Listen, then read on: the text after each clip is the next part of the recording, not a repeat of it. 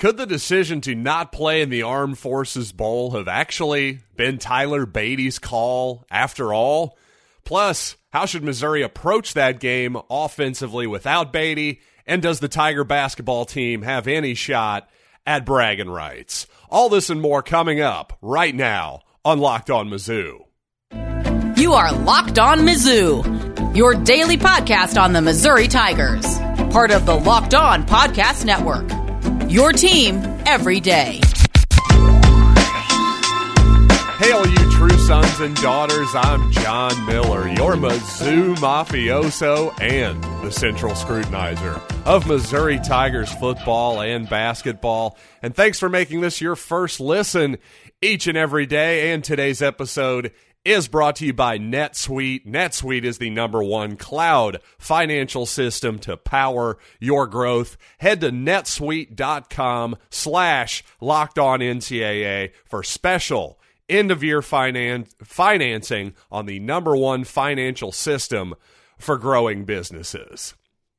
And if you joined me on yesterday's program, you'll know that I expressed quite a bit of frustration at NCAA sports in general for just not caring about the fans anymore, in my humble opinion. Very, very often do they not take into their opinions unless they want to get money from them. That's basically what fans are at this point. But also I gave some crap to the Missouri football program for, in my opinion, promoting the fact that Tyler Badie was going to play in this football game. Because for a diehard fan who was traveling down to the game, well, you know, that's kind of a weird thing to tell your fans. But I will say this could have easily been Tyler Badie's decision. It's possible that Tyler had a change of heart over the last couple weeks, and really maybe his camp, his possible agent, or whoever he's talking to, maybe just his mom and dad, his close family members and friends, who knows? Perhaps Tyler just had a change of heart in the last couple weeks, and Eli Drinkwitz was basically covering for Tyler in order for him to save face. That certainly is a possibility, and I will grant you that. And if that's the case, then I'll actually give Eli Drinkwitz credit, and I'll also reemphasize what I said yesterday. Tyler Badie doesn't owe Missouri fans anything. To me, he left it all on the field for Tiger fans this year, especially when you consider that last football game. What do you have, 41 carries, or at least touches? So Badie, nobody can question his toughness. No one can question his loyalty or his production that he's given to Missouri fans for years. So to me, he doesn't owe us anything. I just thought it was strange on at least somebody's part to promote the fact that, yes, Tyler's definitely going to play in this game, only for it not to happen. Not the end of the world, but again, just at the top here, wanted to address that. But the reality is Tyler is not going to play tonight. The reality is also several other important Missouri players and prominent Missouri players, most notably Connor Bazelak, probably not going to play tonight as well. Maybe Connor's going to dress, but we do know that Brady Cook is going to be your starter. That's been confirmed. And offensively, the biggest thing that I want to see from Drinkwitz and this team is just don't play it overly conservative, because that's something we've seen from Missouri the last few weeks of the season with Bazelak at quarterback.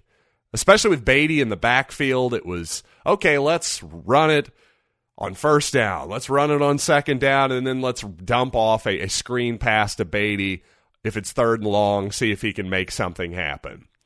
We're not going to be able to do that with Cook at quarterback and without Badie, in my opinion.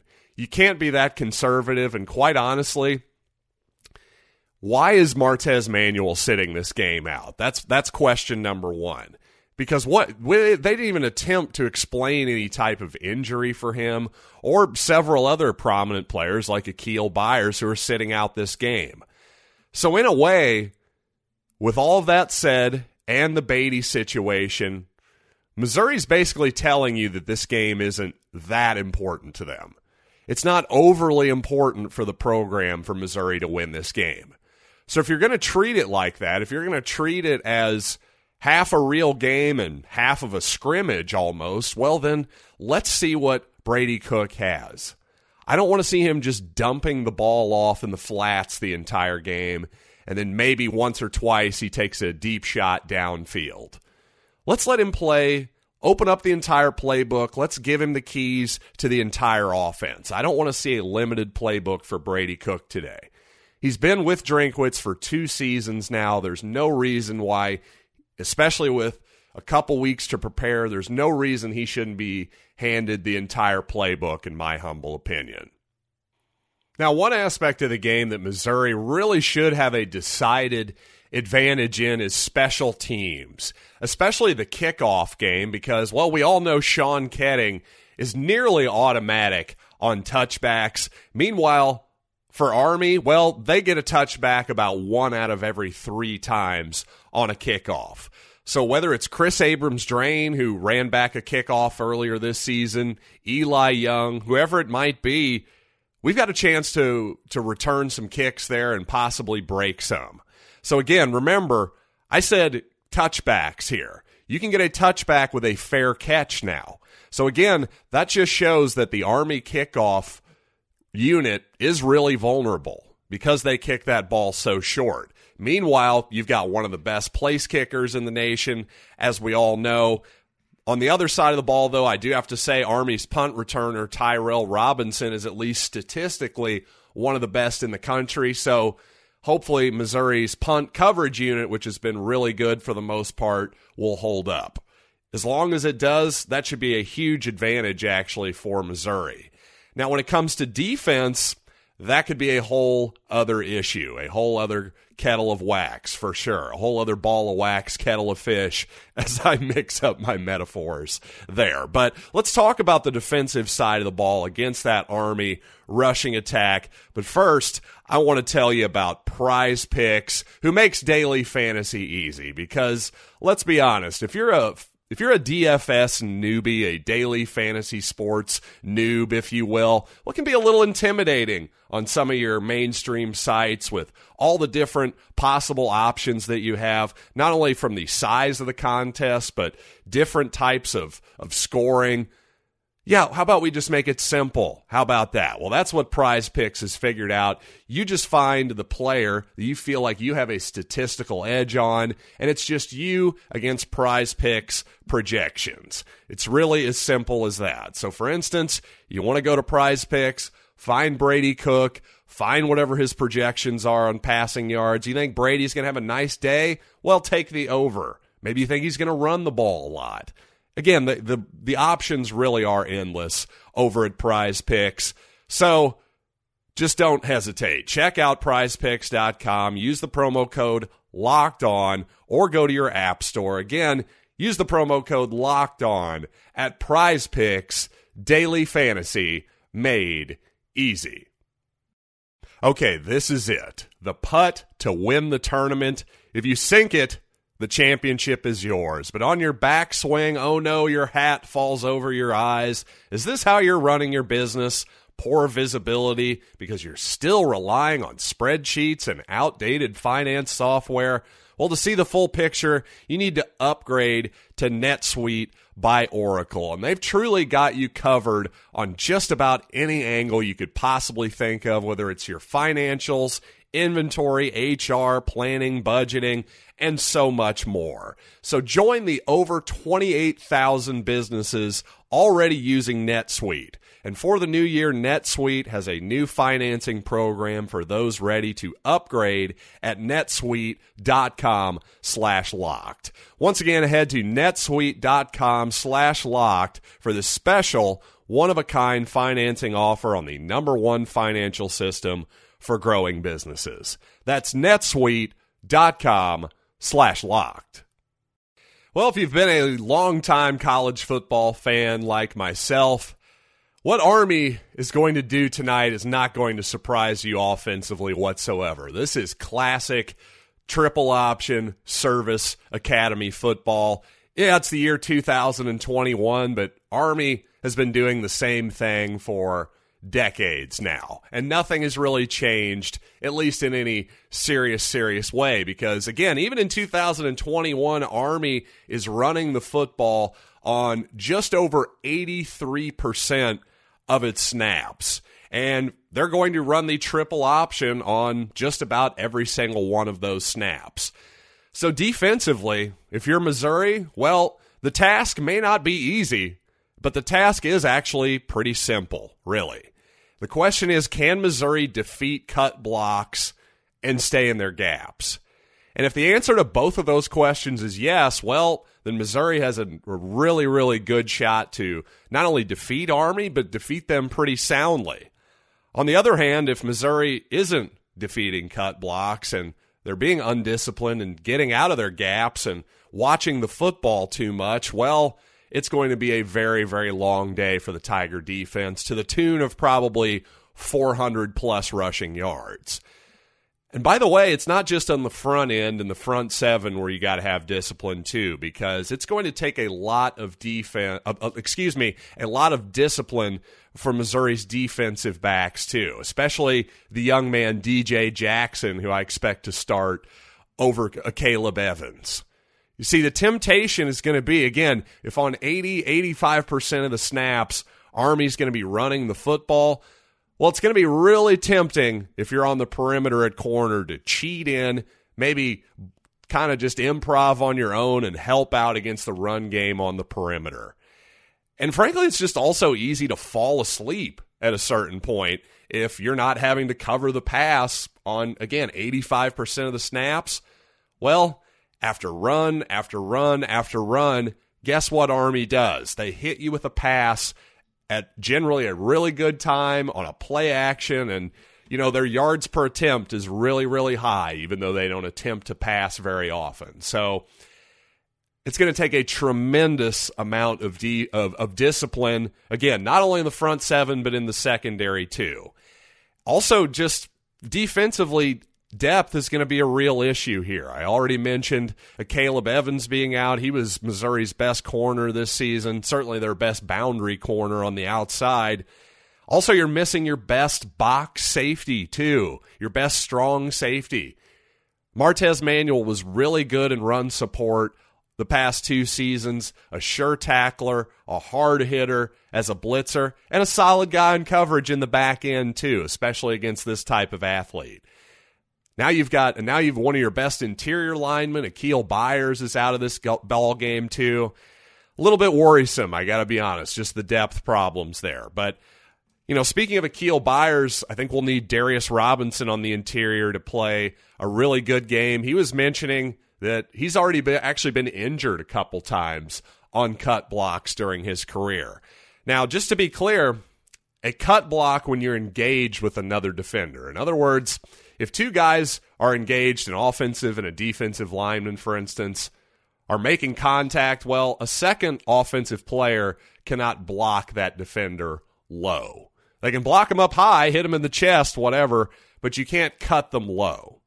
Well, to me, and obviously that rule is to prevent injury. It's not all about concussions, right? We have the horse collar tackle rule that's also meant to prevent injuries as well.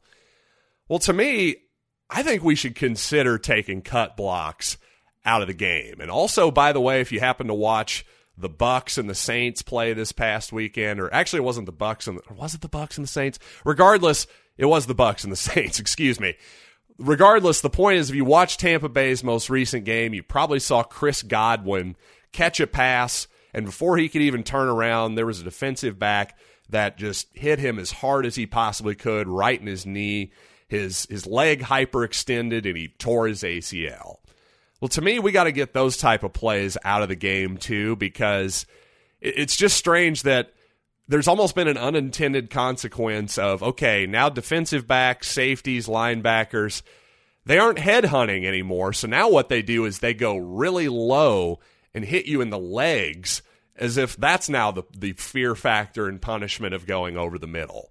And I understand as a defensive player, you're probably sitting there and saying, hey, I got to be able to have some intimidation factor over the middle somehow. And I understand that. I just think, boy, those kind of serious leg injuries, there's just no way to really avoid them there if you're Chris Godwin. I just don't know what he was supposed to do there.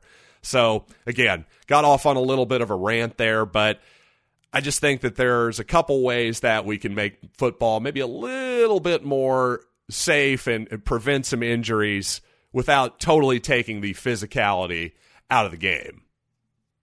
And by the way, in about an hour and 45 minutes, as I'm recording this podcast here, the Missouri women's basketball team tips off against the Fighting Illini at noon for their version of the bragging rights game. So check that out on the Big Ten Network if you're sitting around today with nothing else better to do. And, of course, the men's basketball team will be on BTN as well. So we got to talk about that. But first, I want to tell you that Missouri is now an even bigger underdog over at betonline.ag, a 6.5-point underdog.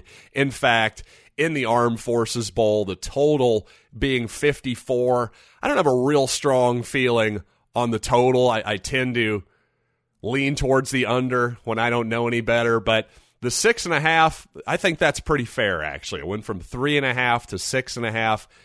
Not only a different quarterback, Missouri's best player, Tyler Beatty, out. I think that's a pretty fair line at this point. But I'll tell you what, regardless of what you think of this game or any other, maybe you still like my Central Florida pick. They're up to a plus 230 underdog against Florida tomorrow in their bowl game. Check that one out. But regardless, you got to use the promo code LOCKEDON when you sign up to receive your 50% welcome bonus on your first deposit. Once again, that's promo code LOCKEDON for your 50% welcome bonus at BetOnline, where the game starts.